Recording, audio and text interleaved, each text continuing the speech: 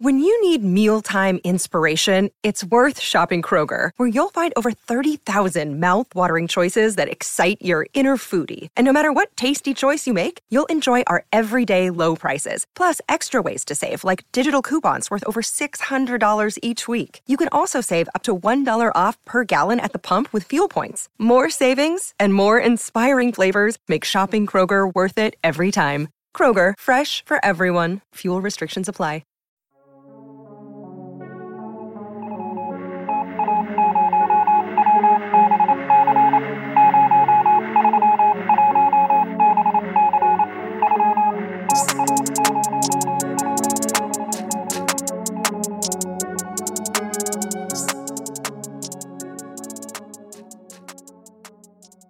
Welcome everyone to a very unique episode of Codebreaker, presented by our good friends of the underworld, Underdog Fantasy. Previous shows, I'll write out every single word in a Google Doc. Seriously. I'll write out 5,000 to 7,000 words, make some notes on dramatic pauses, emphasis, and then I'll deliver the recording and ship out the show. But this episode is different. I have a few trace notes on players I'll highlight, but this entire episode will be focused around the 2021 player projections that will be in the world-famous draft kit, released early next week on playerprofiler.com. I'm looking forward to this one. Essentially, I'll go team by team and highlight one, maybe two players, maybe a team trend, and discuss it with you all. I'll mention a few projections that surprised me, as well as how I'll be leveraging this information in my underdog best ball drafts, as well as general redraft strategy. For a few players, I'll even dynamically change their target share during the recording of this show to help you understand the upside involved with a few young players I'm particularly high on compared to consensus. My work for these projections was done in both R and Excel, and I cannot stress enough how useful knowing R coding for analytics has been for these projections. Juggling team pace of play, pass to run ratio, historical target shares, QB tendencies, aging curves, ambiguous depth charts, the list goes on. And there is no better tool than R to handle this type of job. And while my dynamic projections workbook is in Excel, the numbers behind it all were generated and analyzed in R. And if you want to learn to code in R for analytics, go to thatrcodingsite.com, or you can follow the link on my pinned tweet on Twitter. And my handle on Twitter is @JLarkyTweets, JLARKY tweets. Again, thatrcodingsite.com, and use the promo coupon Codebreaker. Again, Codebreaker as the coupon. All lowercase, no spaces, and that'll get you 12% off any of my course offerings, where you can learn to code in R for analytics with only football datasets. All right, give me 10 seconds now to pull up my projections workbook and get those heads bouncing in anticipation.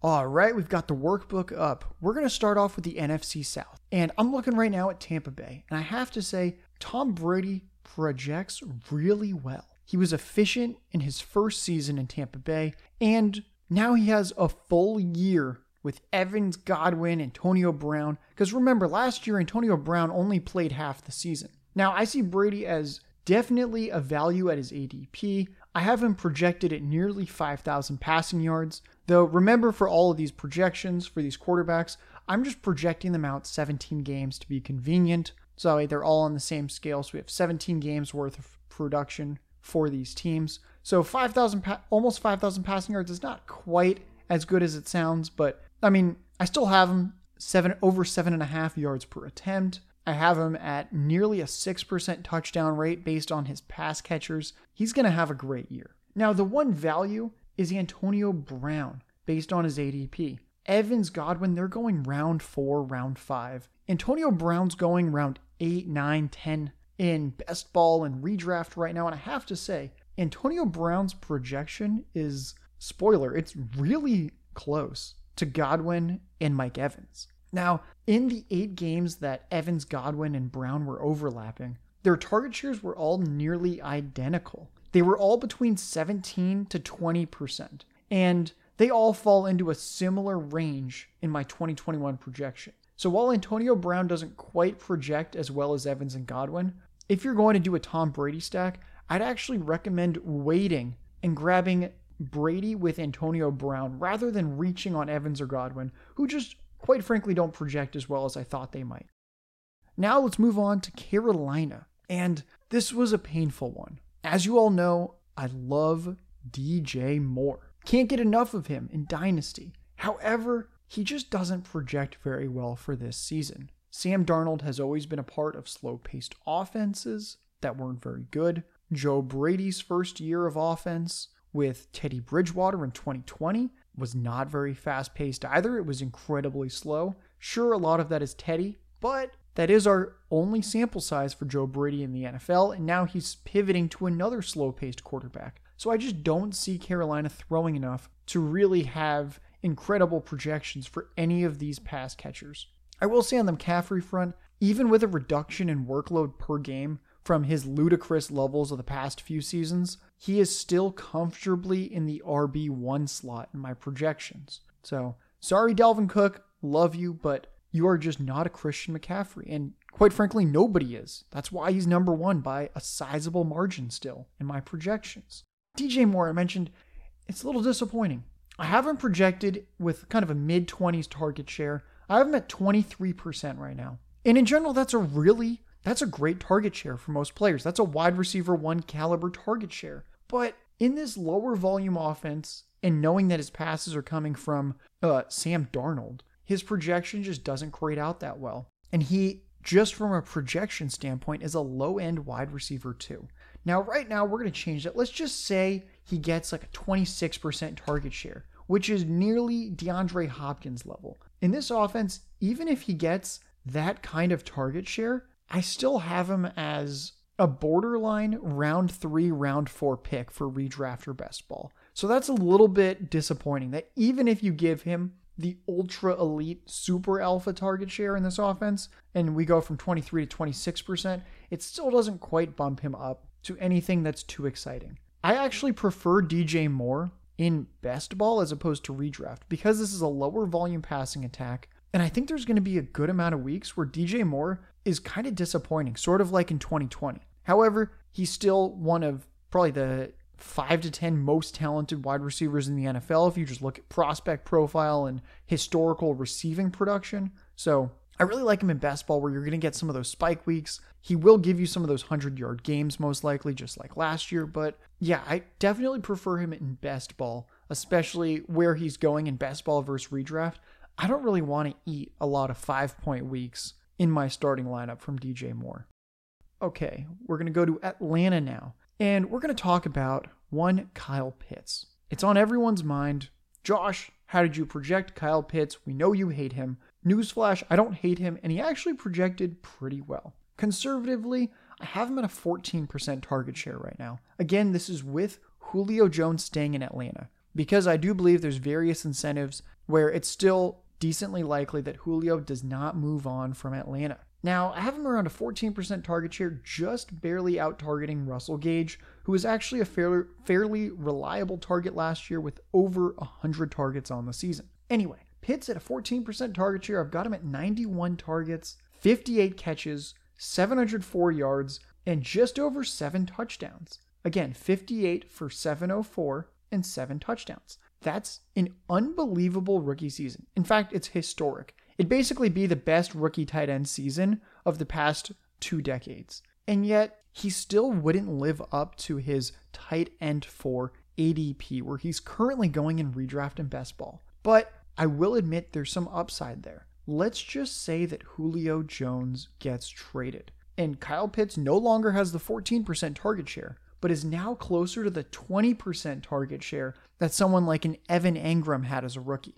Now remember, Evan Engram was on the Giants. There were not too many receivers of consequence there, so he was able to just, as an inferior talent, command 20% of the targets. Pitts, remember, he's got Ridley, he's got Julio. There's a lot of really solid talents that are currently on the Falcons roster. So if we switch that projection from 14 to 20%, we're now looking at 83 catches for 1,005 yards and 10 touchdowns, which, yes, this would be ridiculously historic. And I don't actually think it's fully out of the question. So after doing my projections, Kyle Pitts' tight end 4 ADP is not currently as gross to me. Will I be taking him as the tight end 4 anytime soon? No, probably not. I would still prefer Hawkinson especially, who has just a path to massive target volume, and we'll get to that later on in this show. But I can understand the idea that if you are 100% confident Julio's out, then yes, Pitts,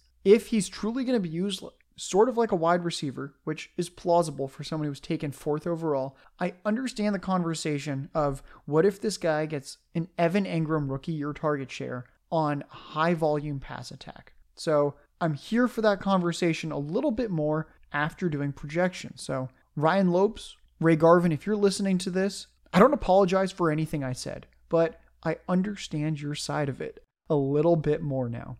All right, we're going to move on to the Saints, the final team in the NFC South. Let's talk about the great unknown. How much is Taysom Hill going to play? Right now I have Jameis Winston projected for about 85% of the team's pass attempts. So we're looking at a primarily Jameis Winston-led offense where Taysom Hill is mixing in for some drives, gets a couple starts, and is in there at the goal line frequently to make sure that they don't throw an interception when they're about to score. So let's talk about Michael Thomas. As you might have seen the TikTok from the Podfather, Michael Thomas is sex. The guy looks really good for 2021. I mean, let me just go over some of the names on this Saints depth chart that I actually projected. And just for the record, when I don't quite know who's going to win out for those final 20, 30, 40 targets that are going to auxiliary receivers, I just put other receivers. So for Atlanta, after Ridley, Jones, and Gage, I don't want to prognosticate as to exactly who's going to get the final 40, 50, 60 targets, 80 targets in that offense, whatever it is. We don't really know. We know some receivers are going to get them. So I just put other Atlanta receivers.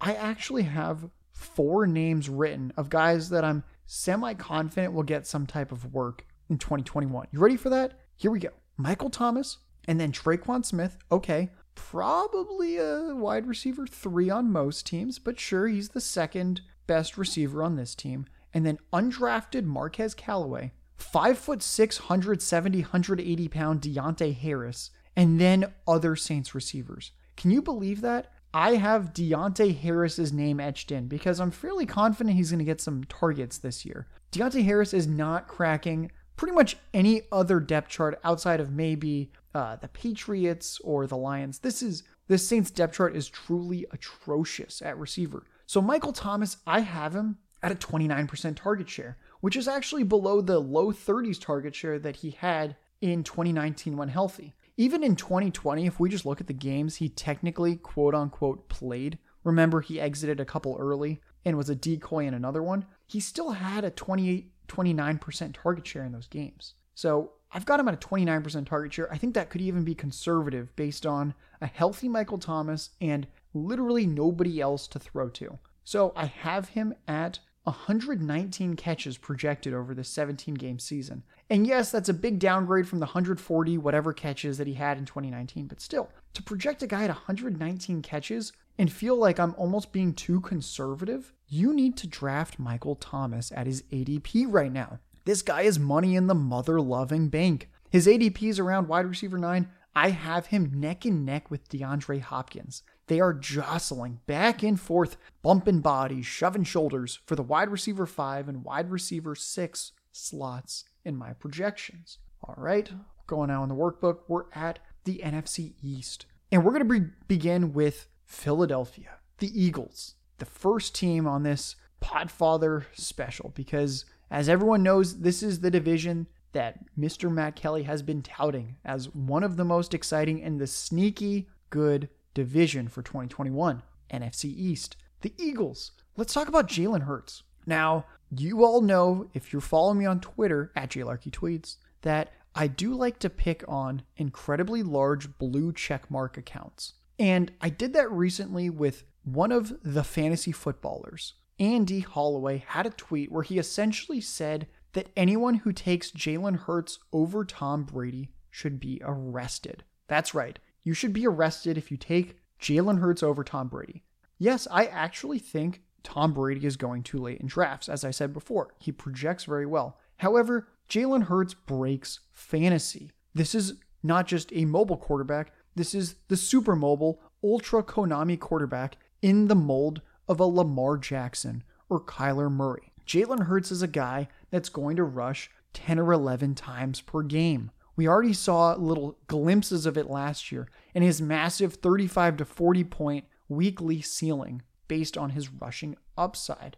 You might want to know why would Andy Holloway tweet such a thing? And here's why. The fantasy footballers, whether they let you know this or not, they're not necessarily trying to help you get first place in your league. What they're most concerned with is their fantasy pros accuracy rankings because they always rank really highly in that. Well, Josh, why would you pick on someone so accurate? That's foolish. They're accurate. Yes, they're very accurate. However, part of the incentives behind the Fantasy Pros accuracy competition, you don't want to swing and miss. And yes, there's a little risk to Jalen Hurts' profile because we just haven't seen a full season of him yet in the NFL.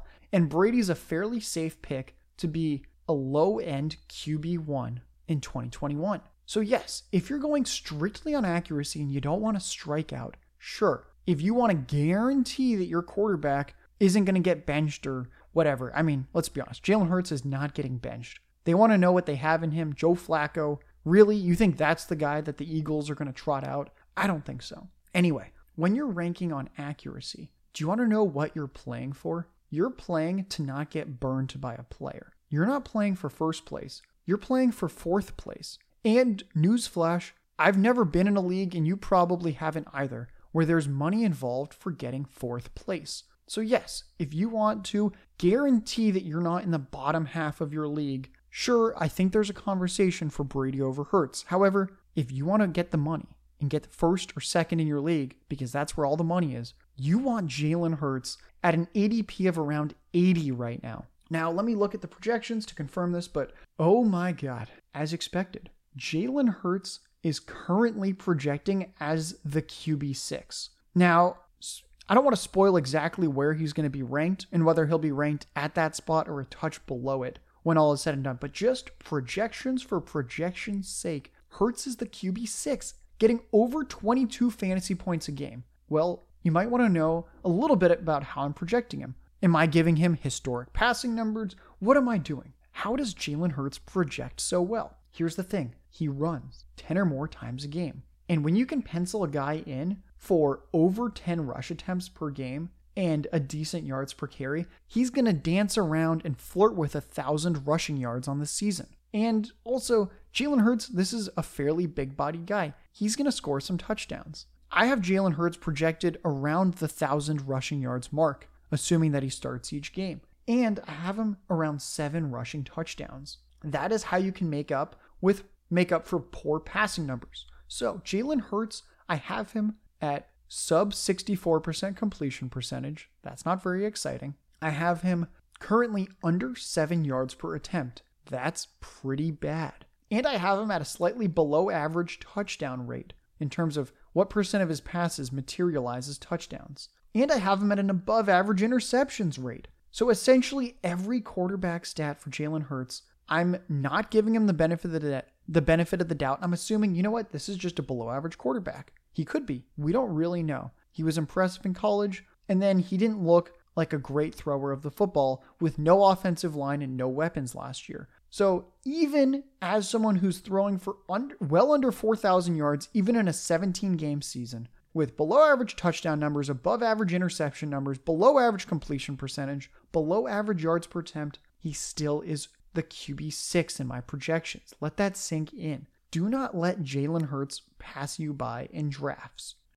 Next up, we've got the Dallas Cowboys. And this one was kind of interesting for me. Dak Prescott didn't quite project as high as I thought he would. In fact, he's actually a touch below Jalen Hurts in my projections. And that might sound crazy.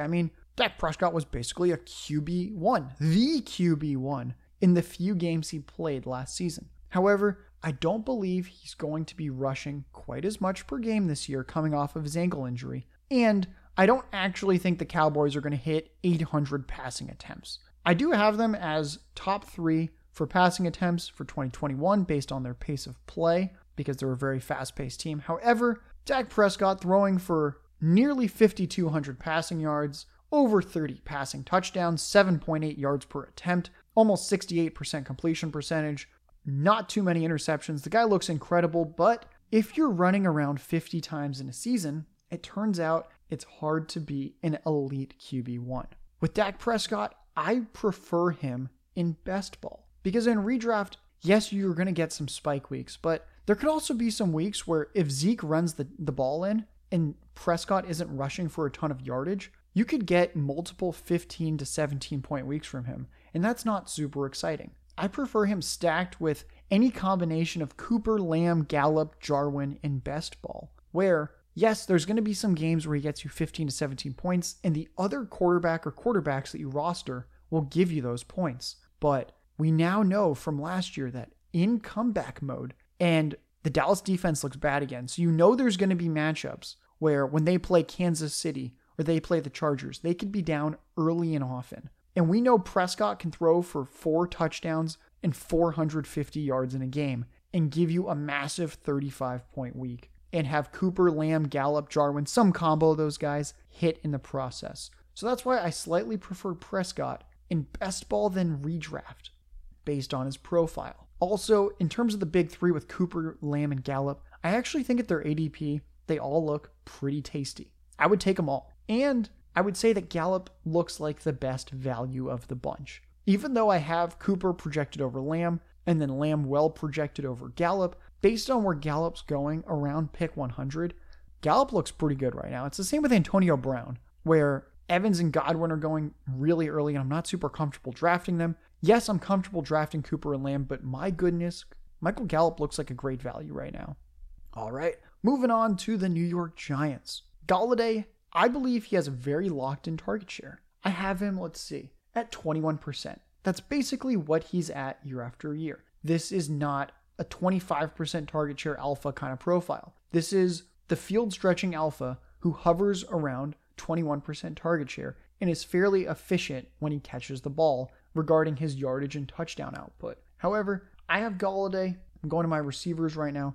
I have him as a back-end wide receiver 2 in my projections, sort of like where DJ Moore was. And it's just a little bit, it just doesn't feel great when you look at that and you see, you know what, Kenny Golladay, with Daniel Jones as his quarterback, which is a downgrade from Stafford, he just doesn't look super exciting to me. I have some Golladay, I'll have some more Golladay, and I think in best ball, he can probably get you some big weeks with some 100 receiving yards here and there, but overall, this is just not a guy that's going to be getting 9 or 10 targets a game, and that's a little worrisome. Also, I have Saquon Barkley at a pretty hefty target share, and just toggling with it a little bit, if I look at the low end of Barkley's target share, I could see him getting around 88 targets. What I think is most likely is around 100 targets, and if we quickly plug in kind of the higher range, if he gets back to rookie year Saquon, he could be at like 123 targets. Saquon looks great. It's really hard to imagine the New York Giants going away from getting the ball in his hands. Saquon and Golladay look locked in. Sterling Shepard looks like a good value. And it's very difficult to see Darius Slayton, Kadarius Toney, and Evan Engram being particularly relevant for fantasy. Yes, if we're talking best ball, then sure, throw a dart on Kadarius Toney. He's going too late, in my opinion. But just in general in redraft, these are not players that I expect to be making any kind of noise. And I would pretty much fade the entire New York Giants team in redraft, aside from Saquon. Washington. All right. Fitz magic time, right? Well, yes, Fitz looks good, and I think he's a good value. Actually, just like with the Giants that I just talked about, Ryan Fitzpatrick and Daniel Jones actually look pretty good in my projections. I have them both a little under 18.5 points per game in fantasy, and that's really solid for someone that you're getting around pick 150, 160. You're getting them kind of in the final round of redraft, maybe the second to last round of redraft, or if you're in best ball, you're getting them round 12, 13, 14, somewhere in there. So Fitz looks pretty good to me. Antonio Gibson, if he's unleashed, will just break fantasy. Right now I have Gibson at around 235 rushing attempts. I have him around 8 touchdowns, 1,100 rush yards, around 50 targets, just a touch over that, 300 receiving yards. Antonio Gibson looks totally teed up to smash as a low-end RB1 or at worst a high-end RB2. So I'm very excited to see what we get out of him this season. Regarding the receivers, Terry McLaurin looks like he's fine at his ADP. Sure, you can stack Fitz and McLaurin. It's pretty cheap. You get McLaurin kind of mid to late round 3, and then you just wait and then throw in a Fitzpatrick 10 rounds later. But what I prefer is grabbing Curtis Samuel round 7, round 8, and stacking him with Fitz, because Curtis Samuel is projecting really well. How well, might you ask? There is only around a half fantasy point per game difference right now between my Golladay and Curtis Samuel projection. I'm not joking. Yes, Curtis Samuel has a lower target share, but he's on a team that's a little faster paced and is probably going to throw the ball more, and he's going to be getting some handoffs, just like he has in previous seasons. So, really big fan of Curtis Samuel at his ADP. Another one is Logan Thomas. People are acting like he's dead. I don't know why. I got into some Twitter debates with people recently where they're saying that Logan Thomas is nothing and he was a one-year wonder. I strongly would push back on that. He was really good, really efficient, and I still have him getting around 100 targets for this coming season. Let's see. So, Logan Thomas, he's around tight end 9, tight end 10 based on ADP. I have him as the tight end 6 right now in my projections. All right, we'll move on now. NFC West. Let's talk about the 49ers.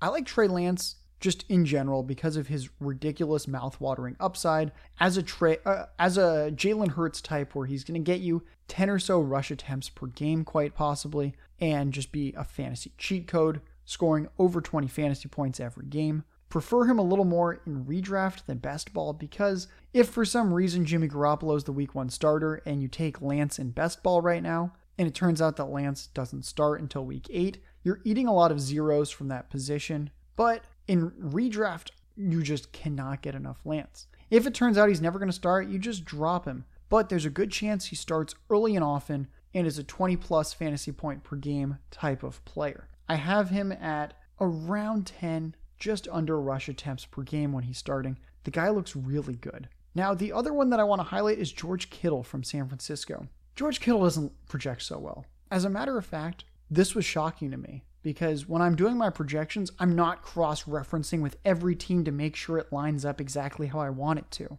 No, I use the data to guide me. And I was shocked when I saw this. But Travis Kelce I have as the tight end 1. And then I have Darren Waller, as I've mentioned before, as my tight end 2. And I have George Kittle as my tight end 3. But here's the kicker. Darren Waller is closer in my projections to Travis Kelce than George Kittle is close to Darren Waller. There's a bigger gap between Waller and Kittle than there is between Waller and Kelce. Let that sink in. And I'm not giving some baby, 18% watered down target share to Kittle. No. I'm giving Kittle, even in the presence of Ayuk, Deebo Samuel, I'm giving him a 22% target share. But here's the issue. How much are the Niners going to pass? Assuming that the majority of their games are started by Trey Lance, that's a mobile quarterback, and they're going to have a more run-heavy game plan. And that's just how it works with these mobile quarterbacks. They don't throw the ball as much because some of their pass attempts devolve into a quarterback run. So even at a 22% target share, Kittle's just not that exciting. And I have him at a little over 1,100 receiving yards. However, that's just not coming close to where I see the potential for a Waller or a Kelce. And I just don't see that much room for growth. It's hard to get Kittle to 1,200, 1,300 receiving yards in this current offense. Now we'll move on to the Seattle Seahawks. So I want to highlight Russell Wilson, who has the highest projected TD rate, so touchdowns passing divided by pass attempts. He has the highest rate of touchdowns of any quarterback I projected for 2021. And in 4 straight years, Russell Wilson has over 30 touchdown passes. And I have him going over that number once again in 2021. Here's a fun fact. Peyton Manning, Tom Brady, Aaron Rodgers, these guys never had a stretch of 4 consecutive seasons with 30 or more touchdown passes, which Russell Wilson currently has. And from my quick research, I could only find 2 quarterbacks who had a longer stretch of touchdown passes with 30 or more in a season in NFL history than Russell Wilson. Granted, I didn't look super hard, but I'm fairly confident. So anyway, Russell Wilson, he's strung together 4 straight campaigns of 30 or more touchdown passes, and I expect him to do it for a 5th time in 2021. Brett Favre had 5 seasons in a row with 30 or more touchdown passes. And then, drum roll please, the guy with the most seasons in a row, Drew Brees, had in his prime 9 seasons in a row. 9 consecutive NFL campaigns with 30 or more touchdown passes. Unbelievable. It blew my mind when I saw that. All right, moving off Wilson, who I currently have as the QB5 in my projections right now.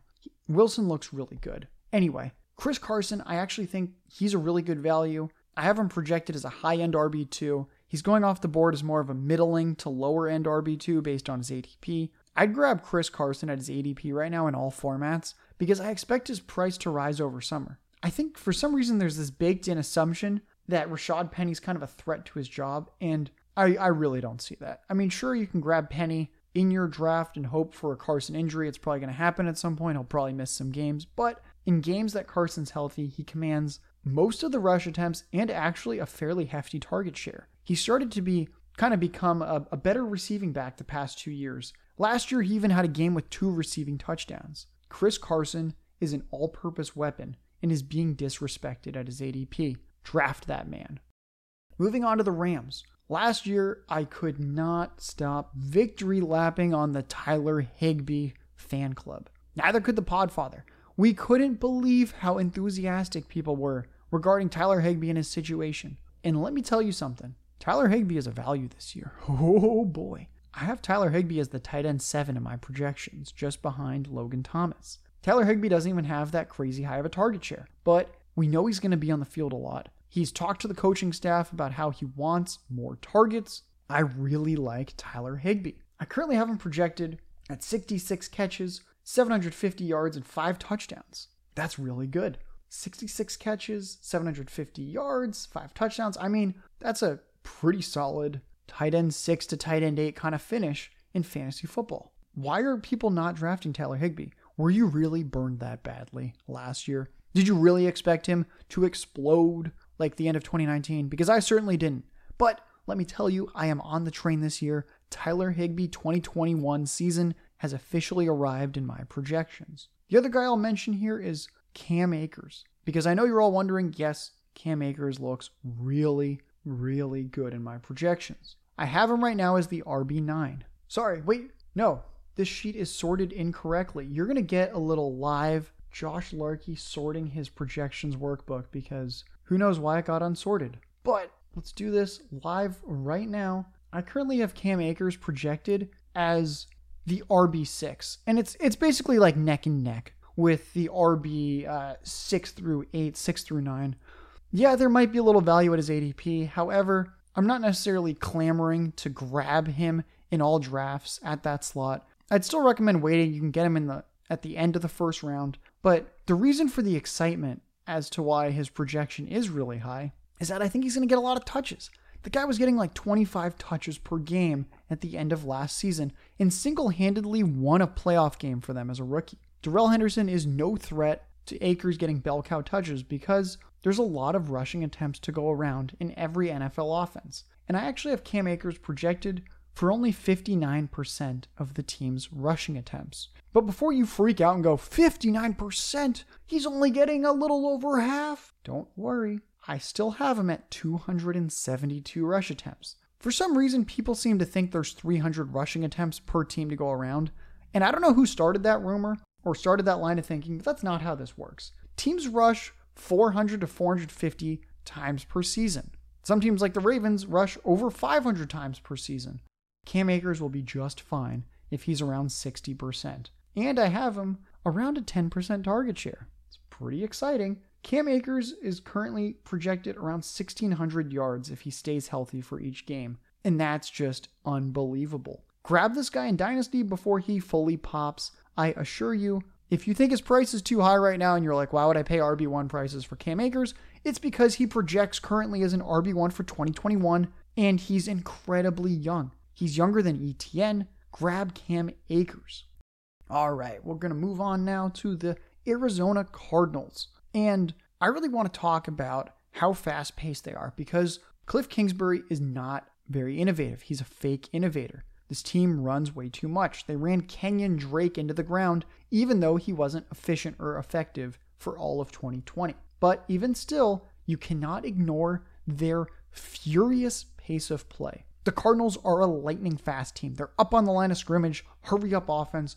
This is a team that does not fart around with the play clock. They get the ball out. They snap it immediately. And I have Kyler Murray for over 600 pass attempts in a 17-game season. And coupled with his incredible rushing ability, I have Kyler Murray, Patrick Mahomes, and Josh Allen hanging out together in a little QB1 triumvirate. They're all around 24 fantasy points per game in my projections. So Kyler, Mahomes, Allen, all neck and neck. And as it just so happens, you can get Kyler Murray about a round later than Mahomes and around half a round later than Josh Allen in the drafts I'm doing.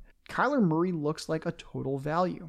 The other guy I'm going to highlight is, actually, you know what? We're going to highlight 3 guys. 2 super quickly and then 1 I'll get into. So the 2 quick ones, Chase Edmonds and James Conner both look like good values. Someone's got to run the ball there. And I have James Conner running the ball a little bit more than Chase Edmonds. James Conner, I have at a 36% rush percentage right now for his rush attempt share. 36% for Conner, 30% for Edmonds. Edmonds around 150 carries, Conner around 180. And they both look pretty good. I've got, about 60 catches projected for Edmonds. I really think he's going to smash in the current role that they have lined up for him. Now, the guy that I'm extremely excited to talk about, Rondale Moore. I understand he's 5'7". How's the team going to use him? And I agree. I don't think he's the kind of guy that's going to command a whopping target share right off the bat. But let's go through the wide receiver core of Arizona. DeAndre Hopkins, Christian Kirk. And I mean, right there, that's a big drop off from Hopkins to Kirk. And then after Rondale Moore, it's the corpse of AJ Green, Andy Isabella, and whichever other random wide receivers they trot out. Oh, tight ends? They have none of consequence. I have Rondale Moore at a 13% target share right now. 13%. This is not a super high target share. This is fairly conservative for a second-round pick with the prospect profile of Rondale Moore. Only 13%. Let me quickly find another rookie so we can compare. I have Dwayne Eskridge around 10% target share. Just for comparison, we all think Rondale Moore is a far superior prospect. Diami Brown around 8% as a third-round pick. Let's see. I have Kadarius Toney around 11% target share, so I have Rondale Moore just above him. I mean, Kadarius Toney was the ultimate donkey pick in the first round by the Giants. We have, let's go to the NFC South. Let's look at Terrace Marshall.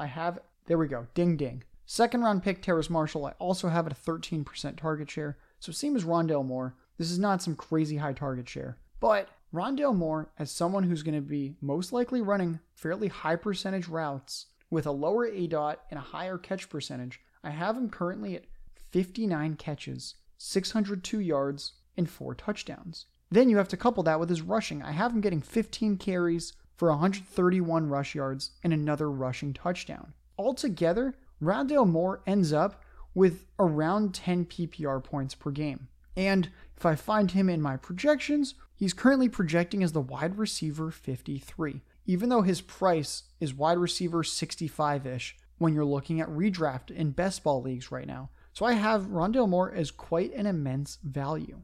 We'll go to the NFC North now. And the story here is the split with quarterback. I have Justin Fields getting around 75% of the work this year. It could even be higher, and based on training camp reports, I can always adjust. If it turns out Fields is ever confirmed as the week 1 starter, I'll make that adjustment. But right now, I have Fields starting most of the games, and week 4, week 5 is probably when I would expect him to usurp Dalton completely. Fields, like Lance, incredible redraft pick, because if for some reason it seems like he's developing slowly at the start of the year and they just don't put him into games, whatever, you drop him. But if he gets in there fairly early, oh baby, this is another guy that looks like he could be getting 20 plus fantasy points per game each time he starts due to his rushing ability. While not quite as good as Lance, he has a better prospect profile when it comes to throwing the football than Lance. So I'm very excited to see what Fields can do when given the opportunity. Two guys I'll call out with Chicago. David Montgomery does not look very good in my projections. Tariq Cohen's back. That's That's the guy that's going to get most of the backfield targets. Damian Williams will probably do something. Khalil Herbert actually has a pretty good prospect profile for a late round rookie pick. I think he was taken round 7, if I remember correctly, in the draft. He looks pretty good. So there's a lot of mouths just kind of chomping at the bit, waiting for David Montgomery to look average. And I have him projected fairly average. The end of 2020 was the easiest running back schedule you could possibly come up with. And I think it's inflating his ADP right now. And I have next to 0 David Montgomery in all of my early drafts because I just don't see the upside, assuming a healthy Tariq Cohen. And sure, Cohen missed last year, but what we have to remember is you can roll out that scenario with everyone. If Tony Pollard gets injured preseason, just like if Tariq Cohen gets injured, then sure, Zeke will just absolutely smash and could very easily be the RB1 or RB2 in fantasy.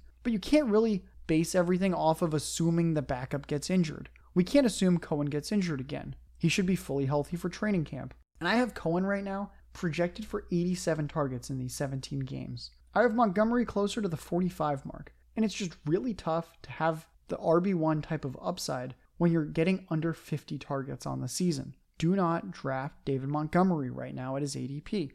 Darnell Mooney is the other guy. I think he's a really good value right now in drafts. I have Darnell Mooney getting nearly 100 targets this year, which at first seemed crazy until you realize that the only other receivers of consequence on the Bears are Allen Robinson, maybe Cole Kmet. I don't know. This is a year 2 tight end. Are we really getting that excited about Cole Kmet when Jimmy Graham is still there? And then there's Darnell Mooney and Tariq Cohen. There's just not a lot going on in this passing game. And I think that Darnell Mooney's talented enough to command a 17% target share, which is what I have him penciled in for. And I have him penciled in for about 850 receiving yards over these 17 games. He's looking pretty good to me. We'll move on now to the Lions. In this, there's basically 2 guys that you can get ultra excited about. DeAndre Swift and TJ Hawkinson. Now, one thing I want to note, there are few people that I respect more in this industry than John Paulson, who does the rankings and projections over at 4for4. He's an incredible mind. However, I'm going to disagree pretty firmly with him on this point. I listened to his podcast this past week, and he said he is projecting more carries for Jamal Williams than DeAndre Swift in 2021. Yeah, Jamal Williams is a good backup running back. However, he's a good backup running back. I do not see a world where Jamal Williams is out carrying DeAndre Swift. He also had them at very similar target shares, and I just can't get on board with this. DeAndre Swift is a premium talent. He was taken early round 2, and all he did was impress as a rookie. And he gets the type of work that we want for fantasy. He gets goal line carries, and he gets a ton of targets. I am incredibly bullish on DeAndre Swift for 2021, and I can't believe that he is going late 2nd to mid 3rd in drafts right now.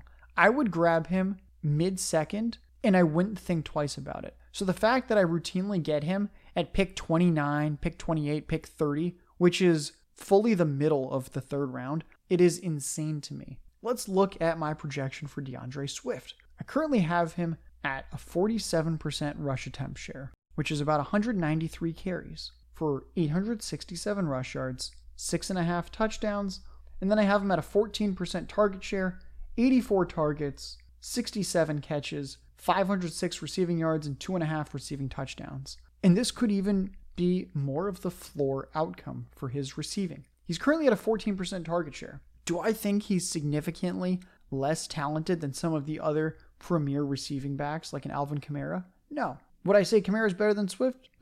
Probably. But Swift is on a totally wide open depth chart. There's no Michael Thomas sitting here gobbling up some targets. It's TJ Hawkinson, who I think is a good player, but again, this is a year 3 tight end, and it's Jared Goff, who is not mobile and is going to be checking down to the running back. DeAndre Swift at a 14% target share, again, 67 catches, 506 receiving yards. What if we bump that up to 18%, which is like Saquon Kamara CMC light? It is less than these guys can command.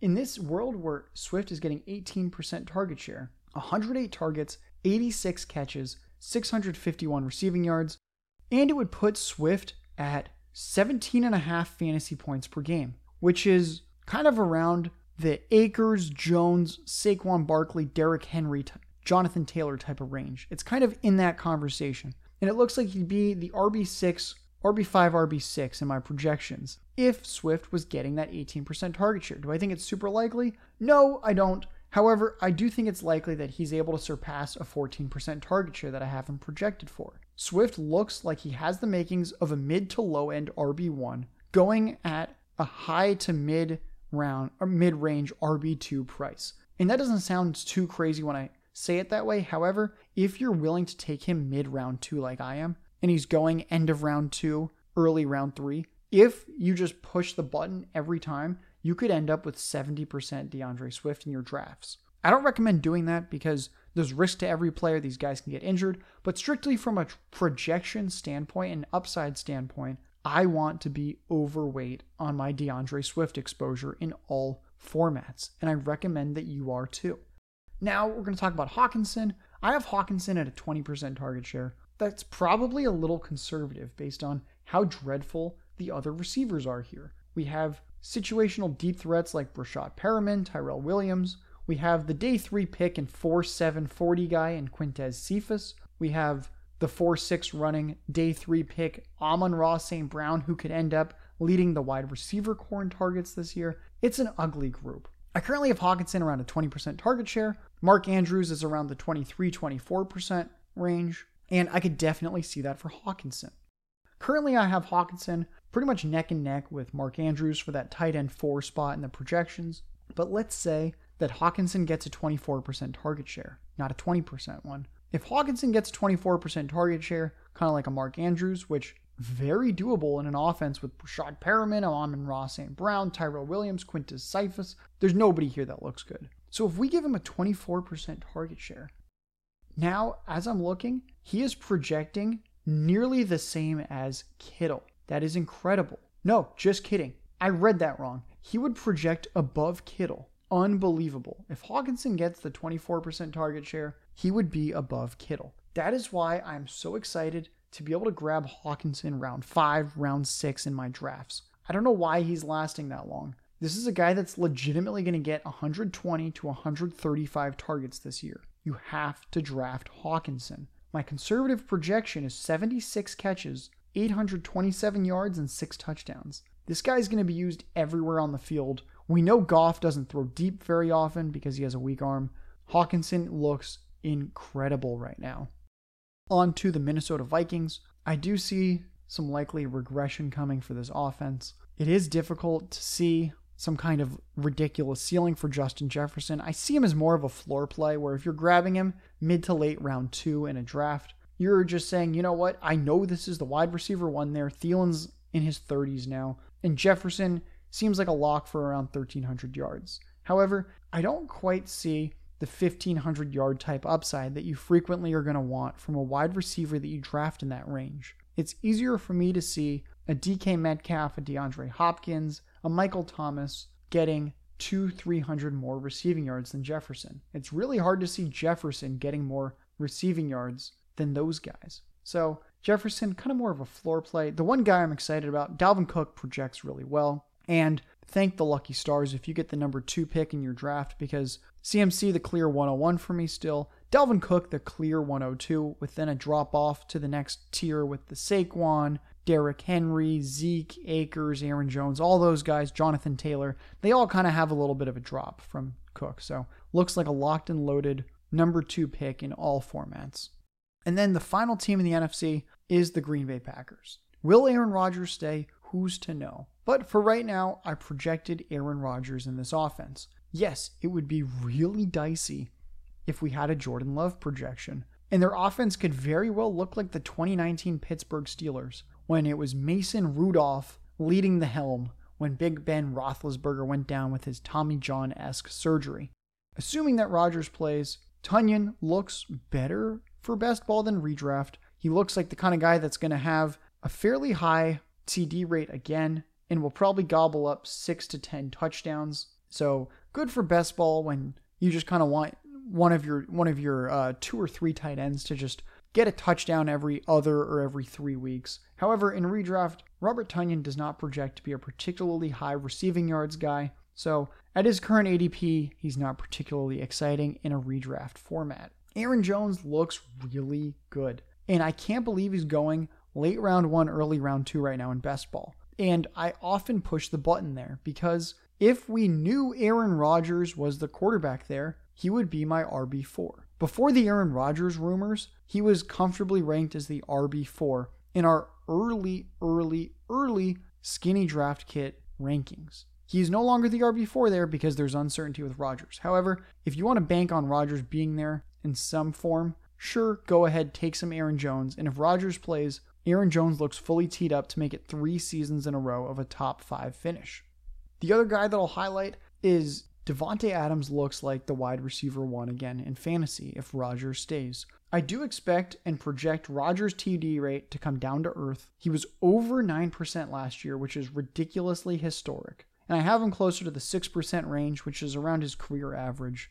I don't think Aaron Rodgers, once again, is going to be completely lighting it up in fantasy. I don't think he's a great value either where he's currently going. And it's because in Green Bay, it's a slow-paced offense, and Aaron Rodgers is not a mobile quarterback anymore. He had a little bit of sneaky mobility earlier in his career, but now he's closer to a statue than a true dual-threat quarterback.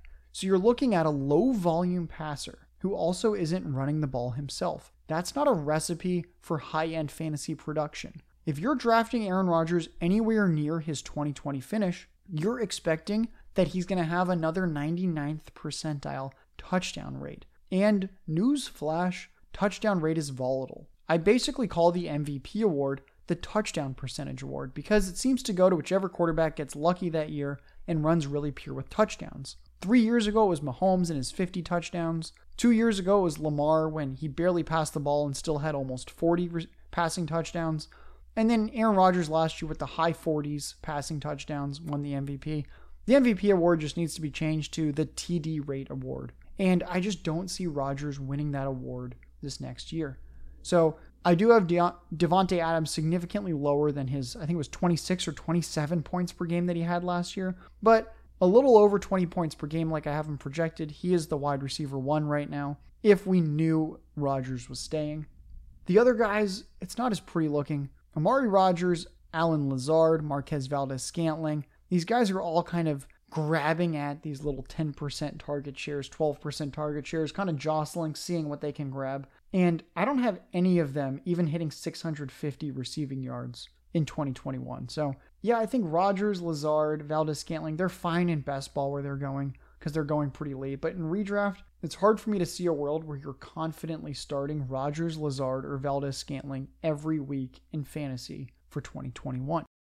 Before we get to the AFC, let's just take a quick 2-minute break to clear our minds from projections talk. First, I want to highlight Underdog Fantasy, one of the biggest reasons I'm working full-time in fantasy football this year. If you haven't started drafting on their platform, you're missing out. I draft best ball teams every day on their platform and mix it up between casual $3 drafts to sharpen my drafting skills and intuition on which players I prefer at ADP, which teams are best to stack, and where to expect the value pockets of drafts to be. And then I also like their $10 Rookies and Sophomores tournament, where you can draft a team of only 2020 and 2021 drafted players in a 4-team, 12-man roster best ball tournament. Those drafts take only 8 to 12 minutes to complete, and they're the perfect way to take a mental break from work. Finally, there's the $25 entry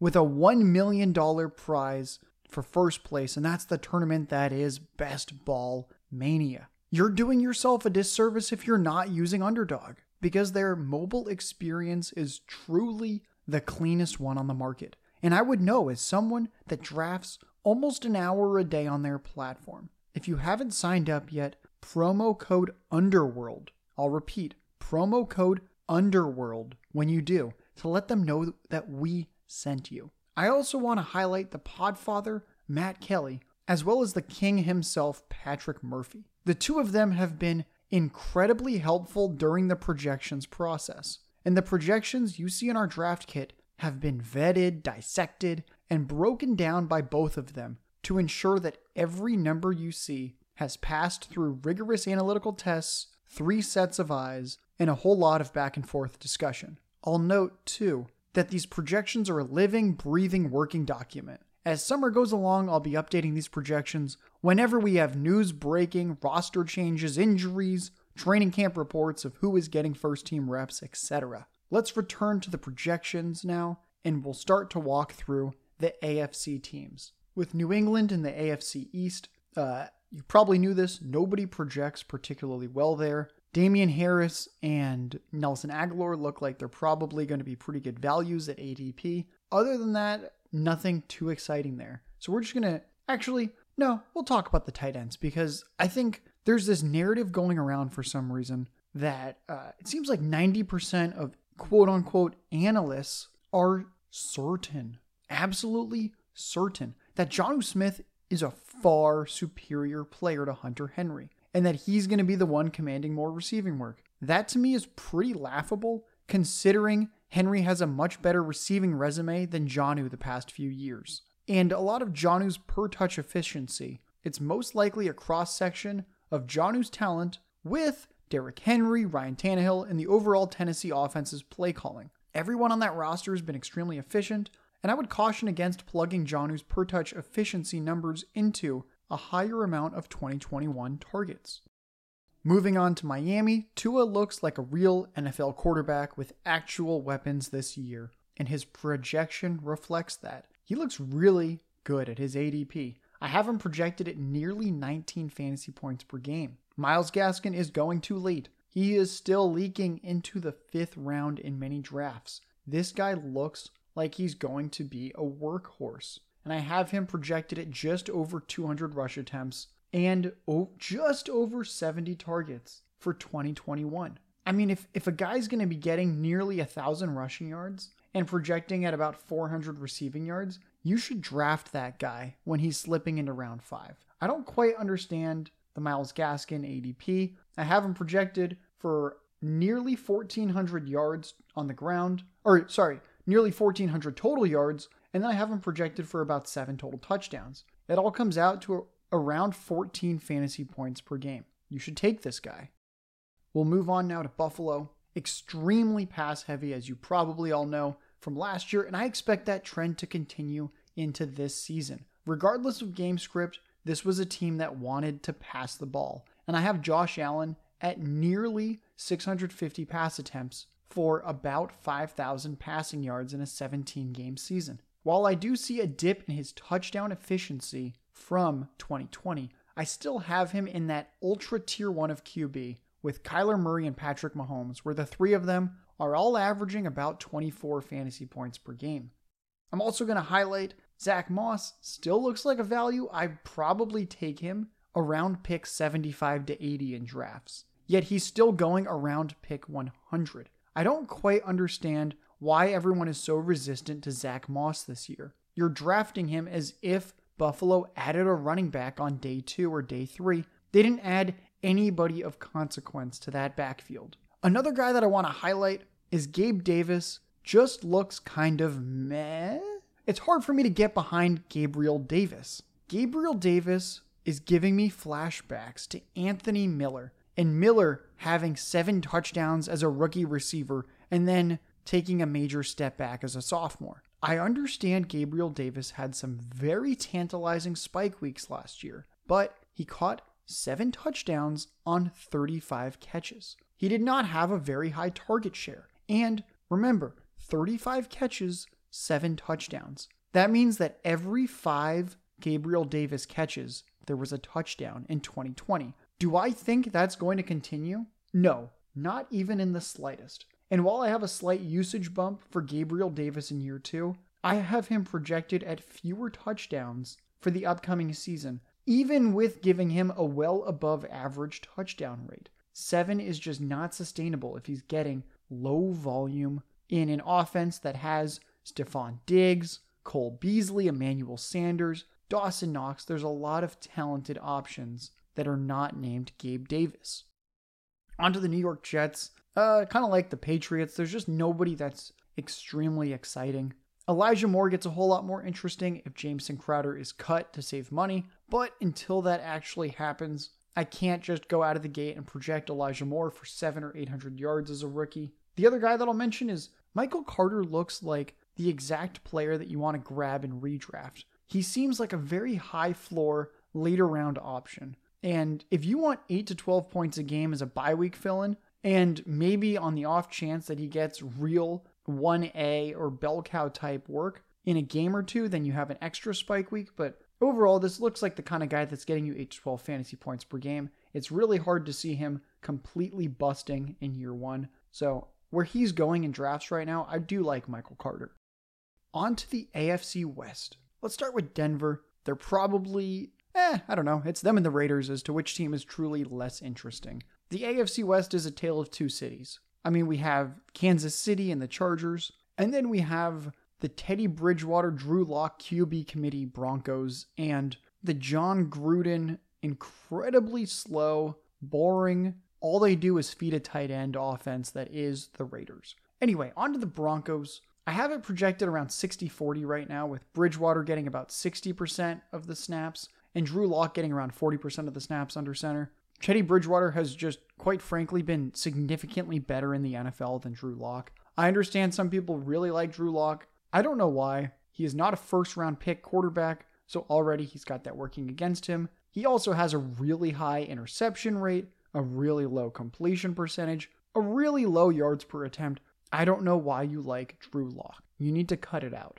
One thing that's kind of interesting is the battle between running backs. I actually have Javonte Williams getting slightly more work than Melvin Gordon, and that just speaks to the track record of some of these trade-up running backs. Remember, Javonte Williams was a borderline round one running back. Denver traded up at the beginning of the second round to snag him. So if history is going to be our guide, that means they have every intention to feed him. I have Melvin Gordon right now about 160 carries, and I have Javonte Williams around 190. I also have Javonte Williams getting a little more work in the passing game. Melvin Gordon really wasn't utilized in the passing game like I and many others had hoped last year, and I don't know why adding Javonte Williams and then having a healthy Courtland Sutton is going to do anything to increase Gordon's anemic target share. Also, while talking about Courtland Sutton, I actually have him and Jeudy projected very similarly. I don't think it's clear that Courtland Sutton just waltzes right into some big alpha role like he had 2 years ago, because remember, Jerry Jeudy wasn't there 2 years ago. Yes, Courtland Sutton has the prototypical alpha build. However, Jerry Jeudy had one of the highest numbers of air yards of any receiver in the NFL last year. That means that he's running the type of routes that we want to see from a team's wide receiver one. So I don't think it's fully clear that Courtland Sutton is the alpha and then Jerry Jeudy is relegated to some type of beta role. So at ADP, I do prefer Jeudy because of how similar they are in my projections.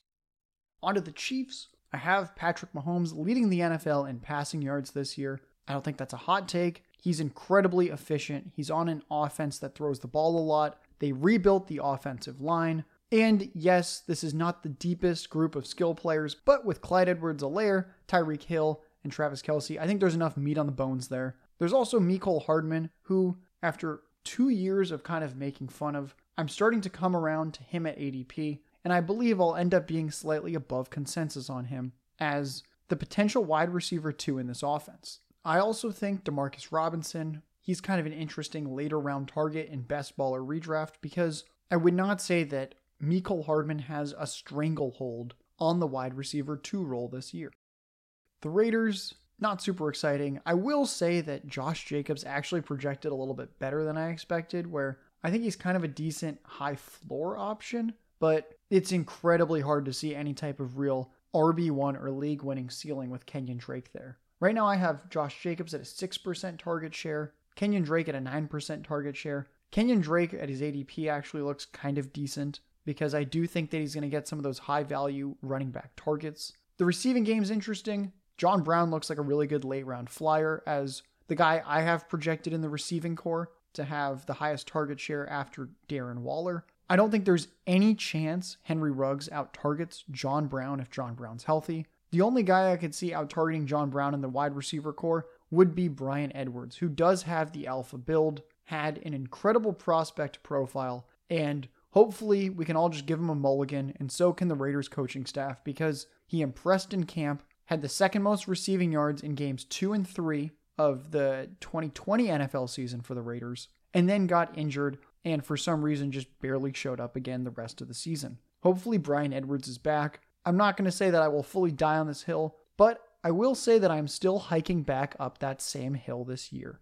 Darren Waller, as I alluded to earlier, the clear cut, it's not even that close in my projections, the clear cut tight end 2 in fantasy football. And again, I'll reiterate it. He is closer to Travis Kelce in my projections than Kittle is to Waller. So Waller and Kelce are closer together than Waller and Kittle. Remember that. Draft Darren Waller half a round later than George Kittle and profit. If you want to know more and you're like, oh, why Darren Waller over Kittle? I've already said it on multiple podcasts, but here's the cliff notes. Darren Waller doesn't block. George Kittle blocks. When you're blocking as a tight end, you're not running a route and you're susceptible to injury. Darren Waller also happens to command a higher target share and has an overall worse depth chart around him. Darren Waller's competing with John Brown, Henry Ruggs, Bryan Edwards, Hunter Renfrow. Kittle's competing with Deebo Samuel and Brandon Ayuk. Also, Kittle is playing on a team with Trey Lance, and rushing quarterbacks generally don't throw the ball as much.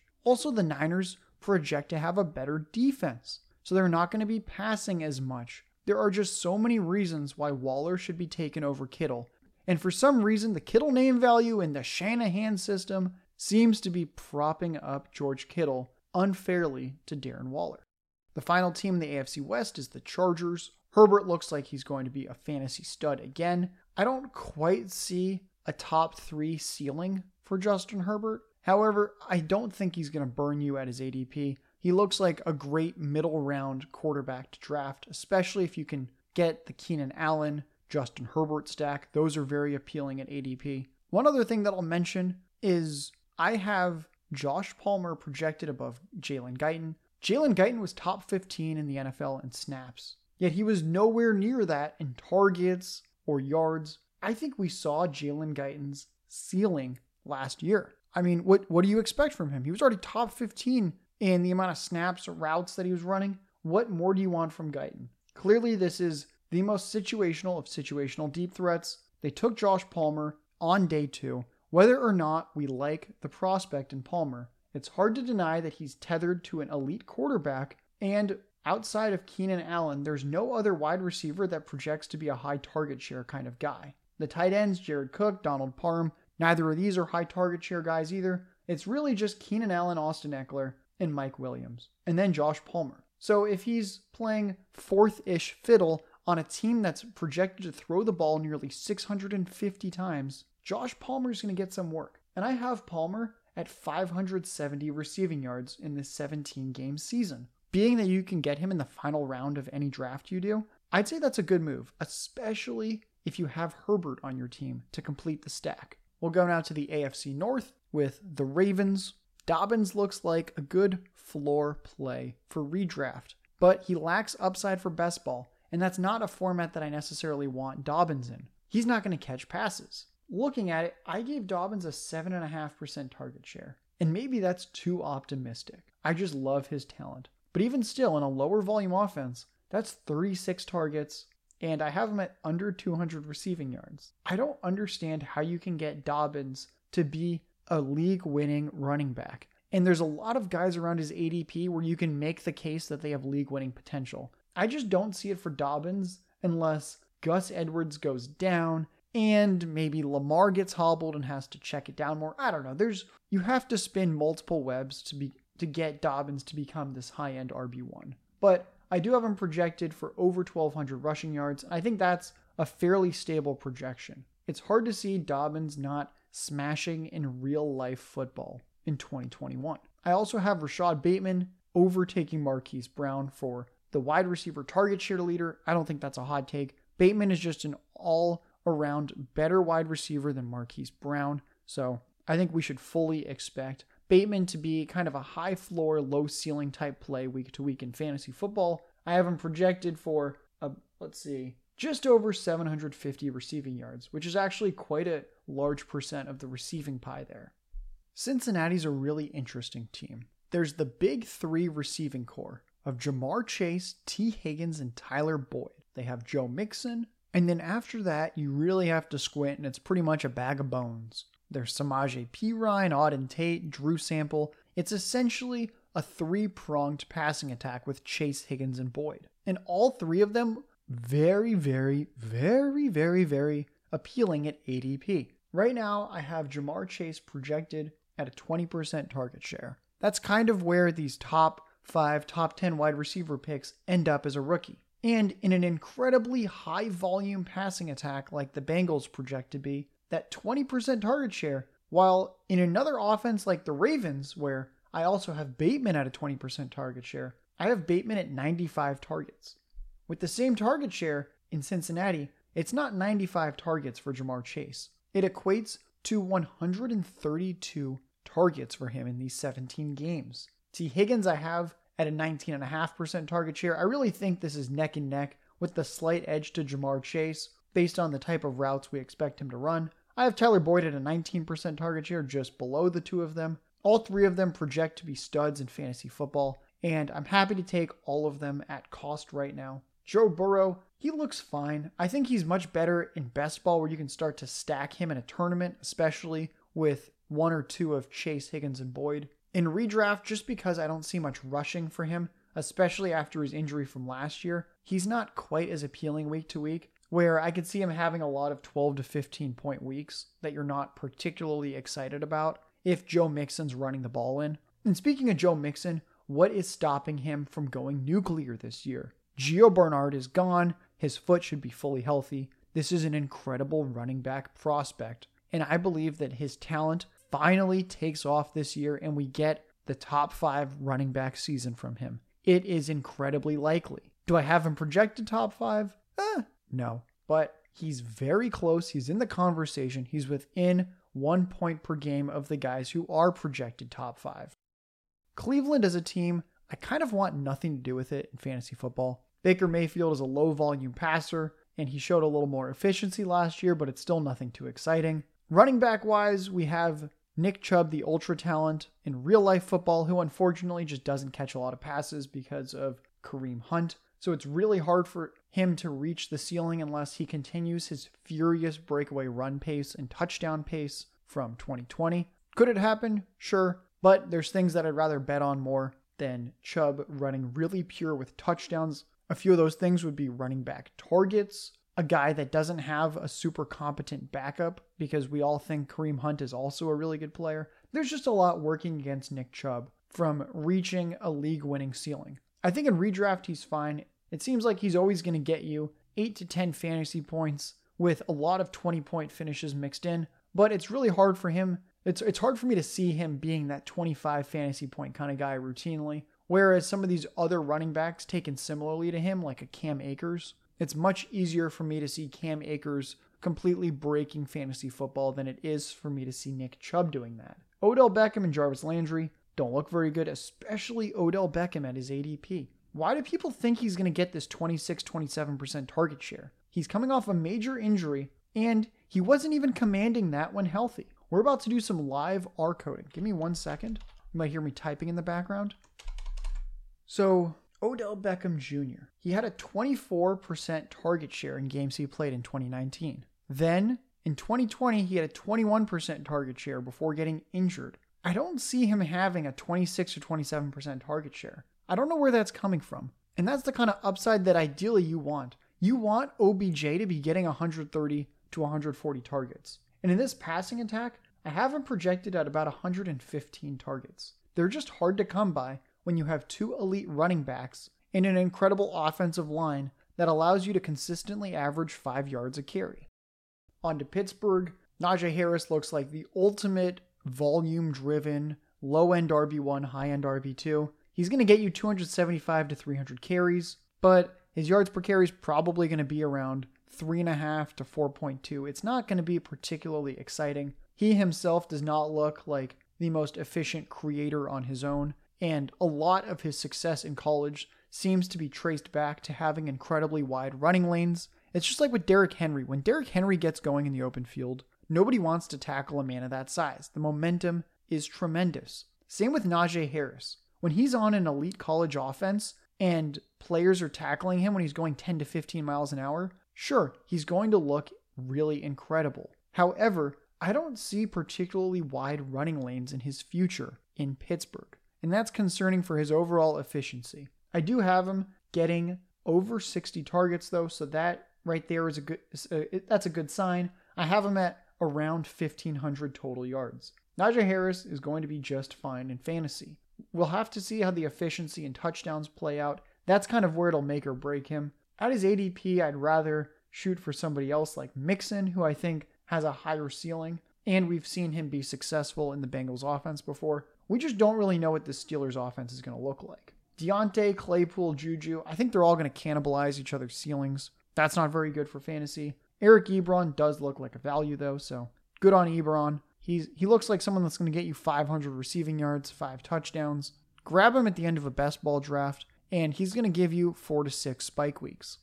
I probably shouldn't say anything about the Houston offense on the off chance that I'll convince you to draft them. Brandon Cooks and Nico Collins look fine. You're allowed to take those guys, but I mean, Tyrod Taylor doesn't look very good.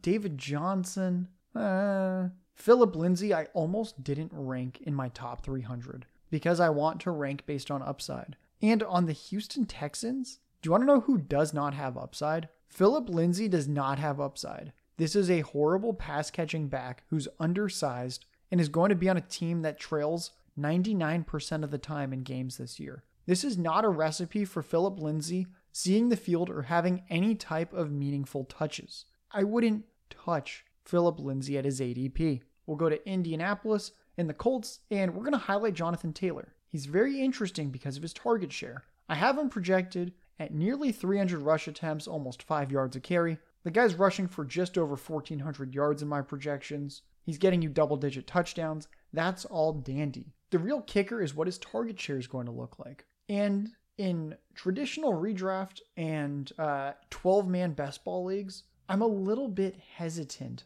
to grab Jonathan Taylor at his current cost of around the 6th, 7th pick off the board. That being said, while I don't hate him at his ADP, I'm not fully avoiding him, but I definitely have lower than average exposure to him. The place where I do have decent exposure is in large field tournaments. Jonathan Taylor can win you a week or multiple weeks in a tournament because of the upside he presents. And while I expect Nyheim Hines to be fairly involved in the passing game, there is the chance that Taylor fully takes over this backfield. So right now I have him projected with an 8% target share, and I have Taylor just under 17 fantasy points a game. What if we bump, give me a second, we're live typing. If we bump that target share down to 6%, which I think is kind of the floor there, we're looking at under 16 fantasy points a game. He basically loses a fantasy point, which might not sound like much, but it's the kind of thing that can drop you from a mid to high end RB1 to a lower end RB1. But if we increase that target share from the 8% I projected to 11%, which I do believe is in his range of outcomes, now we have Jonathan Taylor at 65 targets, 52 catches, 410 yards, and another touchdown receiving. And when you add that in to double-digit touchdowns on the ground with 1,400 rush yards, suddenly Jonathan Taylor is getting you 18.5 fantasy points per game and would project as the 3rd or 4th best running back in fantasy football. Yes, Jonathan Taylor does have some upside. However, at his ADP, I kind of want the stability of knowing my running back gets all the touches. And I'm just not confident right now that Jonathan Taylor is really going to get all of the important touches for fantasy. I think he's going to get a lot of the rush attempts, and he's going to get the goal line carries. But the targets are important too. And that's an area where it's a little bit worrisome for me how Jonathan Taylor is going to be used.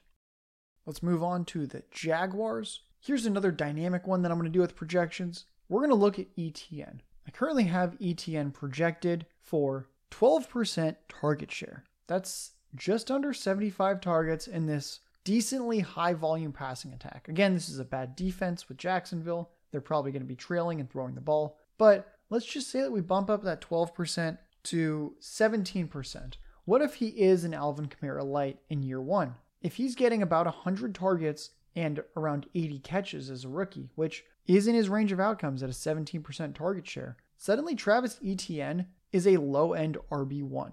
And he's going at this kind of later back-end RB2 price tag right now. And I think that his floor is low-end RB2. It's hard to see a world where the Jacksonville Jaguars take Etienne in the first round not to use him. This is an incredible pass-catching talent, and I fully expect him to have at least a 10% target share, probably well north of that, and I haven't projected at 12%, but 15, 17, 18%. I don't think any of that's out of the question depending on the type of offense that Jacksonville ends up running.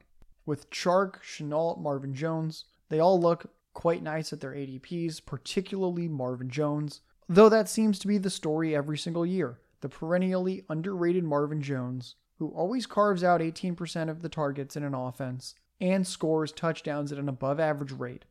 And for the 32nd team, the final team of the AFC South, the Tennessee Titans. Oh, one other thing to mention with Jacksonville. Yes, this is kind of narrative driven, but I think it's interesting to think about. The Chiefs, in the first round of the draft in 2020, took Clyde Edwards-Helaire. It was a luxury pick. Apparently, it was Patrick Mahomes' pick. They said, who do you want at running back? And Mahomes said, I want Clyde Edwards-Helaire. And at the end of the day, that's a small price to pay to guarantee that your franchise quarterback is incredibly happy with the organization. Trevor Lawrence, they gave him his college running back. They took Travis Etienne, who he crossed over 3 seasons with at Clemson. We've got the shower narrative. 3 seasons of showers, in fact. And what if that's what they needed to make sure Trevor Lawrence feels fully comfortable in year 1 in this offense? You have a generational quarterback that you appease with this round 1 selection. Whether or not it was his choice, you know it's going to make him feel more comfortable. While I don't agree with the round 1 running back, if you tell me it's going to greatly impact morale and confidence of the quarterback, it becomes slightly more defensible.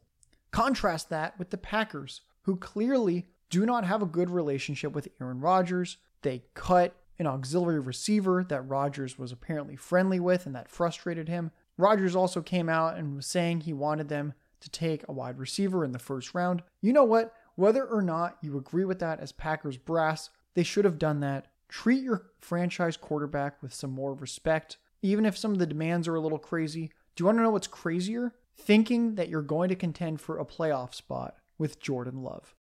Now on to the final team, team number 32, the Tennessee Titans, the last team in the AFC South. We're going to talk about the big dog, Derrick Henry. I have him projected fairly close to his ceiling. He's a really interesting one because, if he's healthy, he's getting 20 carries a game. I don't think anyone's debating that. He had, 22 carries a game last year. The issue is that A, he doesn't catch passes, and B, if he suffers any type of injury where he loses a little bit of explosiveness, his entire role and fantasy value can completely crater. So I think that there's a lot of risk with his projection, and why wherever he ends up projecting, I'd probably rank him a touch below that. Remember, he had one of the most historic seasons in NFL history, the 8th player to rush for 2,000 yards in a season. He had almost 20 touchdowns that year as well. And for Henry's historic efforts, he was still outscored in fantasy football by Kamara and Dalvin Cook. And Dalvin Cook played 2 fewer games than Derrick Henry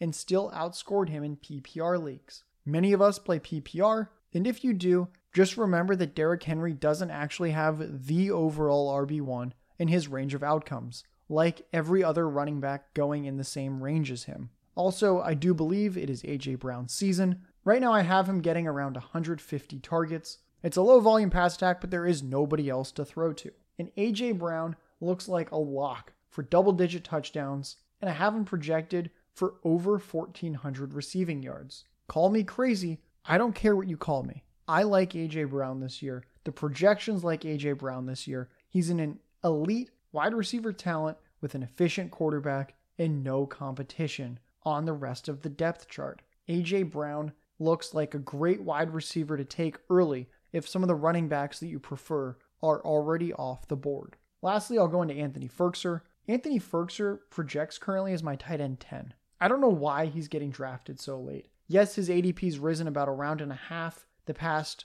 2-3 weeks as people are realizing how little the Titans added to their skill position core in the NFL draft. Even still, I have Firkser right now at just over 50 catches and about 600 receiving yards. Who else is Tannehill going to throw to? A.J. Brown. Too bad Derrick Henry doesn't catch passes. Josh Reynolds, is that really the number 2 option in this offense? Dez Fitzpatrick looked like a reach when he was taken in the 4th round of the draft by them. There's just nobody there. So I am incredibly higher than consensus on Anthony Firkser. that's all for the rankings. I understand this is a long episode with a lot of projections, but thanks for sticking with me until the end. And get ready because early next week, the full draft kit with projections, all the team insights, etc., it's going to be released. And I cannot stress enough how much time and effort has been put into this. There are so many people at the forefront, behind the scenes, all the above that are putting in the hours and putting in the work. And I want to give a big shout out to Mike Randall,